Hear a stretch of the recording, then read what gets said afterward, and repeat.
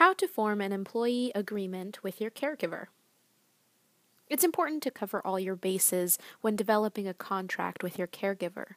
This document provides a foundation for an effective working relationship.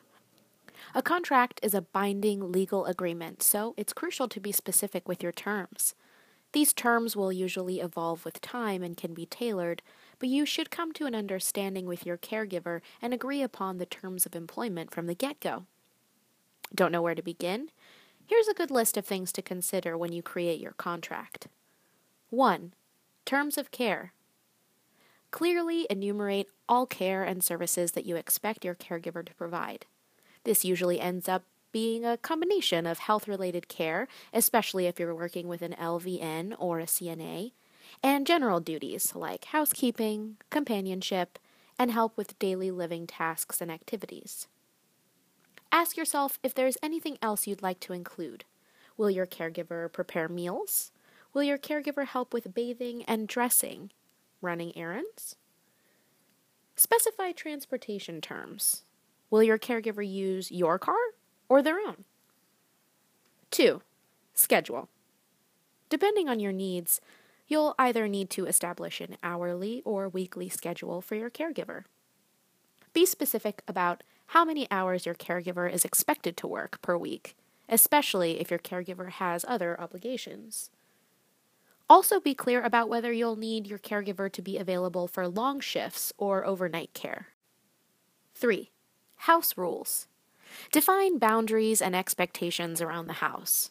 Will you provide meals for your caregiver? If not, will you allow your caregiver to use your kitchen? Can your caregiver have visitors over? Will your caregiver be allowed to use the house telephone and computer? If you're hiring a live-in caregiver, where will he or she sleep? Is there anything your caregiver should not be allowed to do in your home?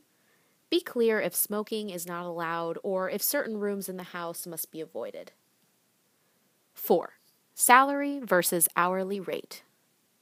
Decide the type of payment for your caregiver. A weekly salary might make more sense for a full-time or live-in caregiver, while an hourly rate will probably work better for a part-time caregiver. This portion of the agreement is especially important to discuss with an attorney or legal counselor, as there are certain legal requirements for paying any household employee under the Fair Standards Labor Act.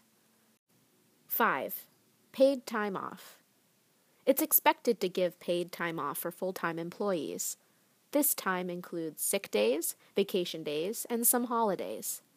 This is a good part of the contract to clarify how your caregiver should contact you if he or she can't make it to work, like in the event of sickness or bad weather. 6. Emergency procedures. How should your caregiver respond to an emergency? Note who your caregiver should contact first and specify how he or she should respond. For an example contract, visit our blog to see a general template created by Assist Guide Information Services. Since your caregiver contract is a legal agreement, we recommend that you consult with an attorney before finalizing any document. Remember, the contract that you form with your caregiver is, above all, an agreement between two individuals. Make sure that you put time and consideration into discussing the contract together. The clearer that both parties are at the outset, the less likely that you will run into any problems during your period of care.